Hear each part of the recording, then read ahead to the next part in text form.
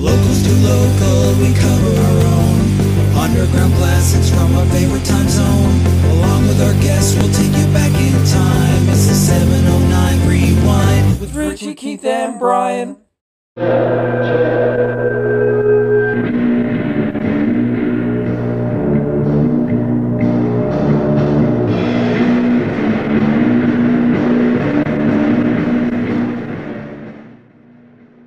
This week, we decided we're going to focus on Giver. Now, Giver's a band that a lot of people would have seen back in the day. They played a lot of shows, many of them quite memorable. Richie and I both had the good fortune to interview two members. Richie had a discussion with Renee Rubia. I got to talk to Frank Nolan, who went by Frankie Paul at the time. I distinctly remember seeing the band back in and around 94, and there was really nothing quite like them going on.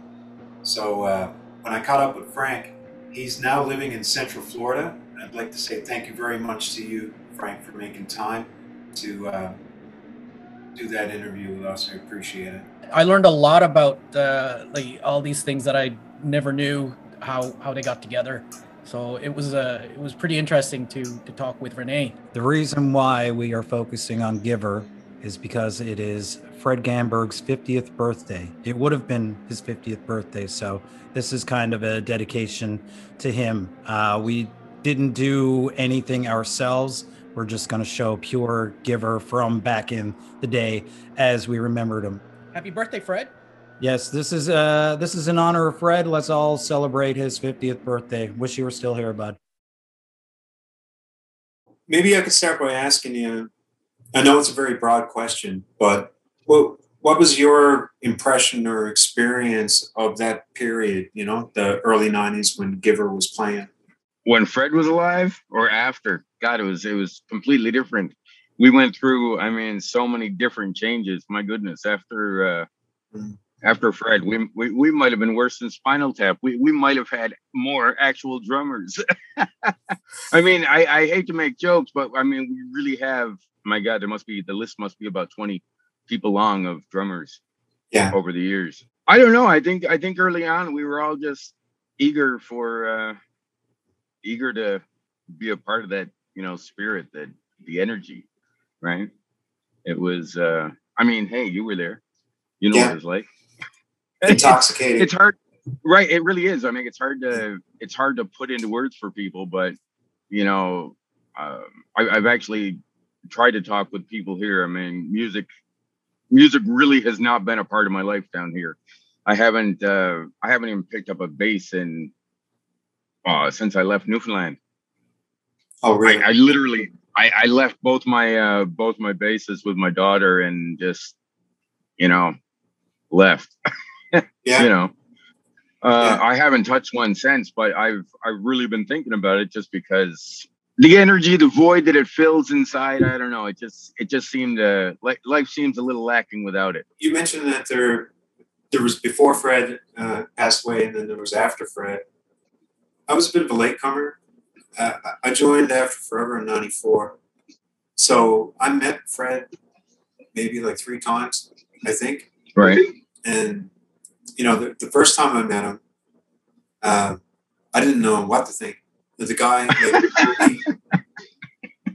he has so much energy, and he just he overwhelmed me.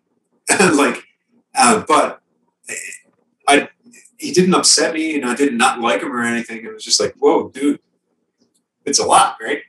And then by the time I met him, maybe this. So, what was it like to be in a band with him? Was it similar, or can you describe that a little bit? Hey, anytime he wasn't talking back then, it was great. When he was playing, he just he had a brilliant energy. He really did. We carried it on a little bit without him, but it really, I don't know. It's the words just kind of sound hollow, It's he was brilliant. He was. The raw energy that he brought with him, the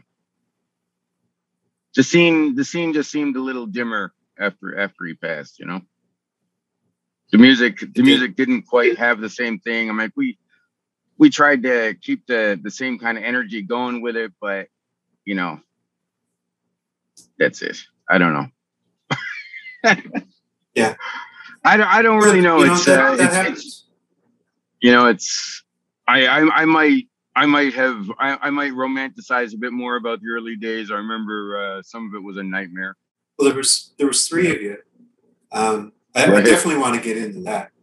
And you know, that's a very interesting choice, non-standard, we'll say, right? I mean, usually when you say band, you know, you're thinking if it's a three-piece, it's probably going to be a singer guitar player or a singer bass player, one or the other.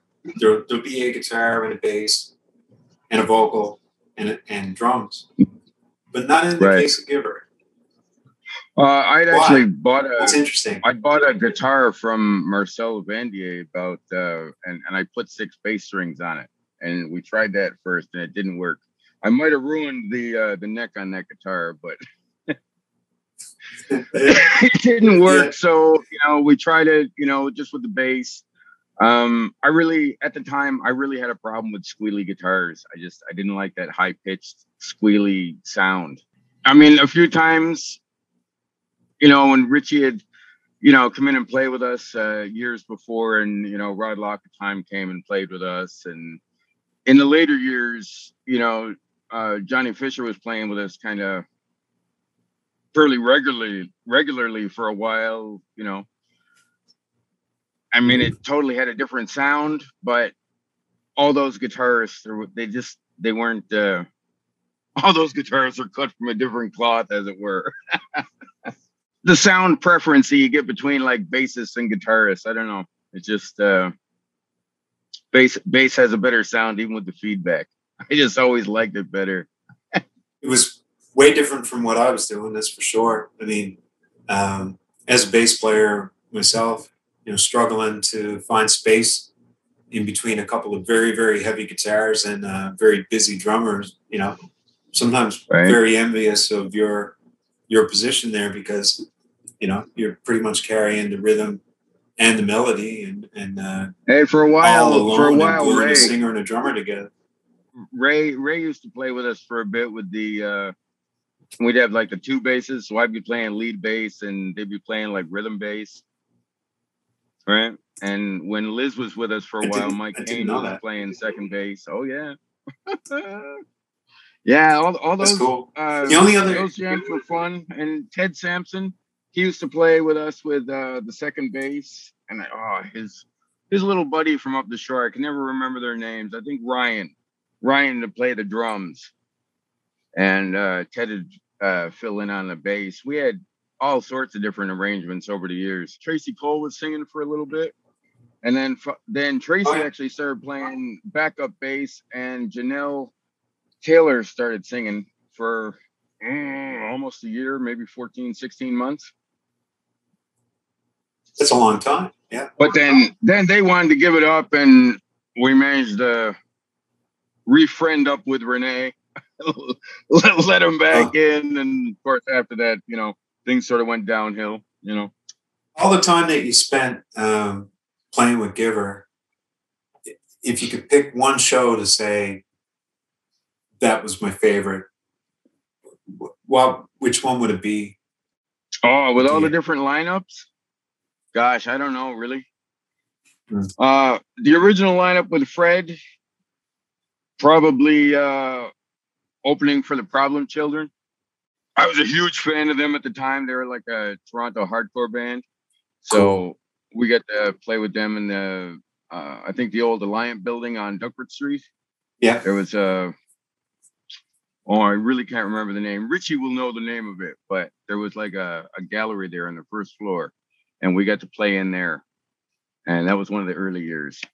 And that was probably one of my favorite gigs. Awesome. I think that would probably have been like, oh goodness, that would have had to have been like 94. 94 was a big year. Like there was a lot of big shows. There was a lot of bands. It was like the peak of it to me. 94, 95 or so. From when I was playing, sure, but the bands that I love that got me there would have been like the bands in like the mid to late 80s. Before Liz Band, you know, there was like Red Scare and Tough Justice were one of my favorite local hardcore bands, and Waffet with Clark and Ken. Those are the bands that kind of drove me to want to do that weird eclectic thing that we ended up doing. I don't know. I remember the scene from when the like second to third year I went to Canada, you know, and the whole punk thing was just thriving. All the hardcore scene was just opening up. The bands were all a lot different. Then I finally got around to starting to do it, and I couldn't play for shit, but we made it work anyway. Figured out a couple of things to play and just ran with it. Rock and roll, you know, go for right? it. And Yeah. that's all it is. Thank you so much for going out of your way from so far away to talk to me about Giver. I really do appreciate it. Oh, thank you. It's been good.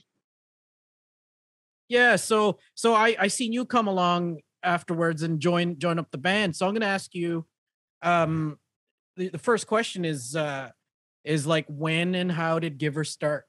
I was in a dingy little apartment off of Queens Road. We were basically bored playing the odd video games from the N64. How did you know Frank? Did you grow up with Frank? I got to get to know Frank on a more personal basis at that time, right? Yeah. And we just sort of chummed up, right? We were just mucking around for a bit, and I think we got this set of drums. I think we got it from Peter Harbin. Yeah. Okay. We had an accordion and a trumpet. Frank had this old beat up trumpet, right? Yeah. So, you know, we had the makings of a polka band, right? So what we did, like, and of course Frank had his bass, right? Yeah. And you know, his famous bass with it wasn't yet green flaky. Right. That was only done after he did a paint job. Yeah. And it just sort of accidentally happened that way. I remember it had a stretchy he had the Yeah, guitar stretchy. strap made out of rubber or something because it bounced up and down. So what we did, we experimented with him singing, me playing the drums, right? Then I started singing, and then he'd play the drums, or I'd try to muck around with the bass, and he'd play the drums and sing, right? You know? Okay. And we just sort of did that for a long time. And then we quickly discovered that I was really good at coming up with stuff off the cuff. And that's what we were known for. Giver was known for me getting on stage and singing spontaneously with no real lyrics written. Right. But then after a while, the songs that I'd sing, they'd get popular, and they'd end up writing themselves and fall into a solid song, right? You know? Yeah. Oh yeah. You had some hits. Yeah, like My favorite was American Standard. oh yeah, American Standard, and Lady Hyena, and Oh yeah. Last Laugh, and all that. Parody, satire, yet being really dark at the same time. But like, have you been writing stuff based on things or coming up with things based on past experiences or what was going on during the 90s or just coming up with the strangest shit that you can come up with? Or Well, there was a little bit of column A, a little bit of column B, you know. A lot of my lyrics would come from things I've seen on the news. The whole Saddam Hussein thing was big back in that day, right? The whole Kuwait thing and a lot of terrorism was starting to really pick up during the 90s. Right. And warfare was getting a little bit, I mean, there were a lot of the news was pretty tumultuous back then, right? oh yeah, it still is now.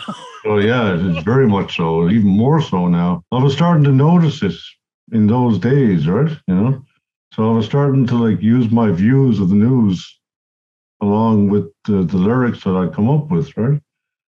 A lot of my lyrics is kind of like metaphors of relationships and how relationships can be tough sometimes, and Yeah. insecurities and all this stuff, right? Your mom was a writer, right?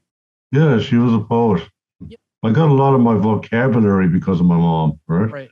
I did a lot of poetry writing myself, right?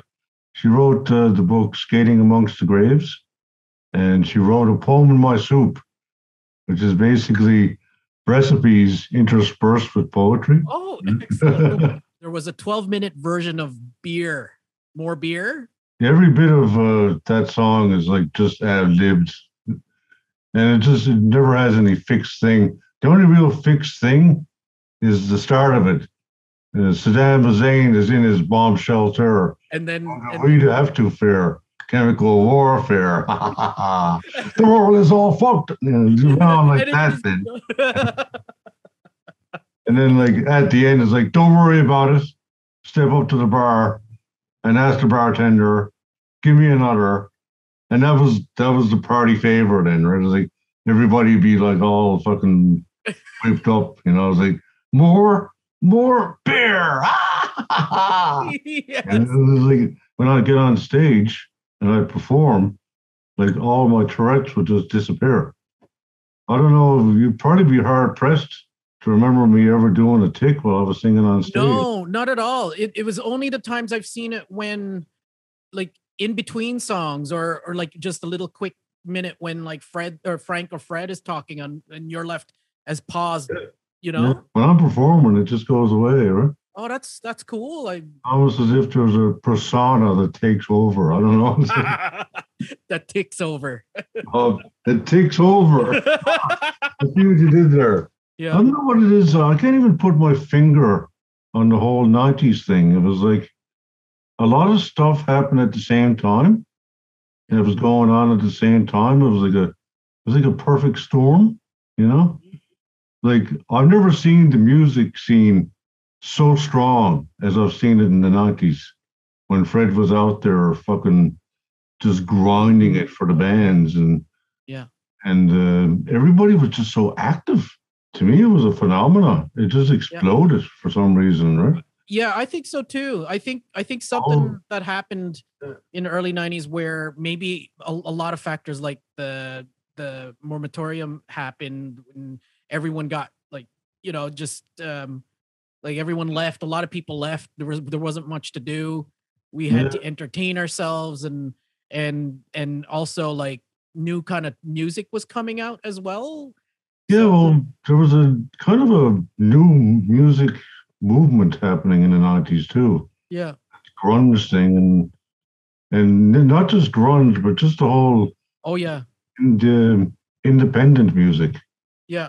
Getting really big, right? Yeah, and it was happening on our island or in St. John. So and it just made, for some reason, all us kids back then, basically, we were all really active and creative. Like I never seen such creativity burst open in the 90s.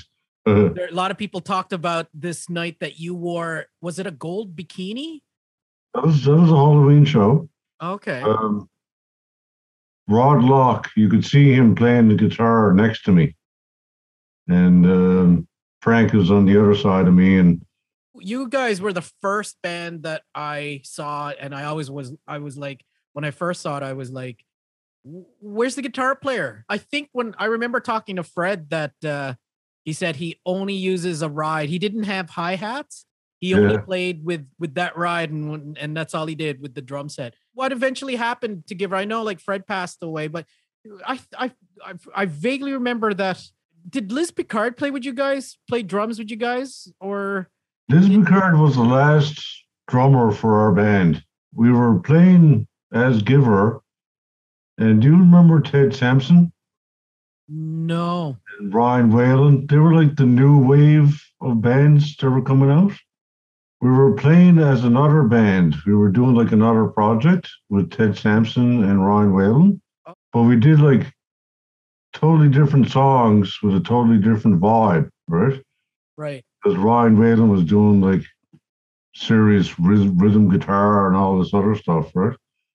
And we were also getting a bit like that with Giver, because last going off, Johnny Fisher was a rhythm guitarist with us. Liz Picard was the drummer. So we had Johnny Fisher and Liz Picard, me and Frank, and we were playing Giver like no other Giver has been played before. Right? Like, holy shit, right? Yeah. We basically started getting jobs and paying the bills. Yeah. And that's pretty much how it all ended, really. Yeah. Is that everybody went on their own ways to get jobs and pay the bills and grow up, you know? Yeah. Yeah, it was a really weird feeling at the end of it there in like 98 when I went into that building, the remnants, the shadow of the Peace Accord where Liz Picard was playing in the Liz band. Yeah. And it was just that feeling of everything winding down now. It was bittersweet, sort of melancholy feeling to it, right? You know? Yeah. Because I had such good memories of those times, right? You know? Yeah. Funny you should mention the whole lockdown, like, you know, we're always at the lockdown, like better part of March to like June last year. Yeah. It's like, man, my thoughts went more often towards those great days in the 90s. Yeah. And it was just, it felt good to think back on those days, but it felt awfully depressing because here I am in lockdown, you know, alone with my thoughts. Like, did you guys record in? Because There was no official release, but we did a sort of a self-publishing. the only one that I heard was the Danger Falling Rock tape with the compilation with you guys doing I Feel Ugly. Me and Frank put out a whole bunch of tapes with our set on the tapes. Oh, okay. They were all used tapes, so we had to record them by shoving, like putting tape over the back thing so you could record, right? And because of that, like the recordings weren't that great. Yeah. But we were able to put a bunch of tapes out of our songs, right? Right. And I really appreciate you popping up online for this for me. I know, like, we all a lot of us don't want to go back to the past, you know. A lot of us want to just move on, but Well, I don't mind it at all. It's good for the good vacation every now and then. Quick little story. Yep. I had him at my place one time, and he saw my stamp collection. I had this stamp collection in a photo album book, and he said, "I really want that." And it's like, "I'll give you $15 for the stamp collection, right?" It's like, it's a deal, right? So we meet up at Cocamangas the next day, and I pass him the book, and he passed me $15. It's like, yeah, pleasure doing business with your friend. So somewhere there's, you know, a little stamp collected book, right? You know? oh yeah. That's amazing. Jeez, I didn't know Fred was into the stamps. It was nice chatting there, Renee. Yeah, it was great seeing you again, bud. All right, you have a good night, Richie. Yeah, you too. See you later. Happy weekend. Yes, you too, man. Okay.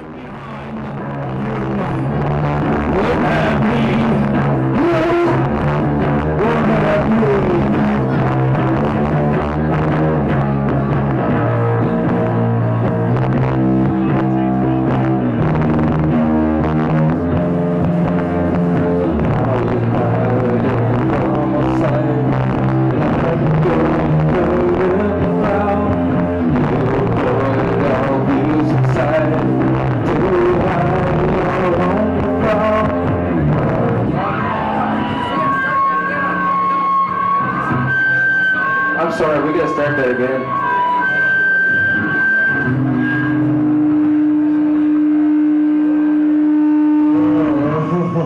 I got the pages confused. We gotta start that again.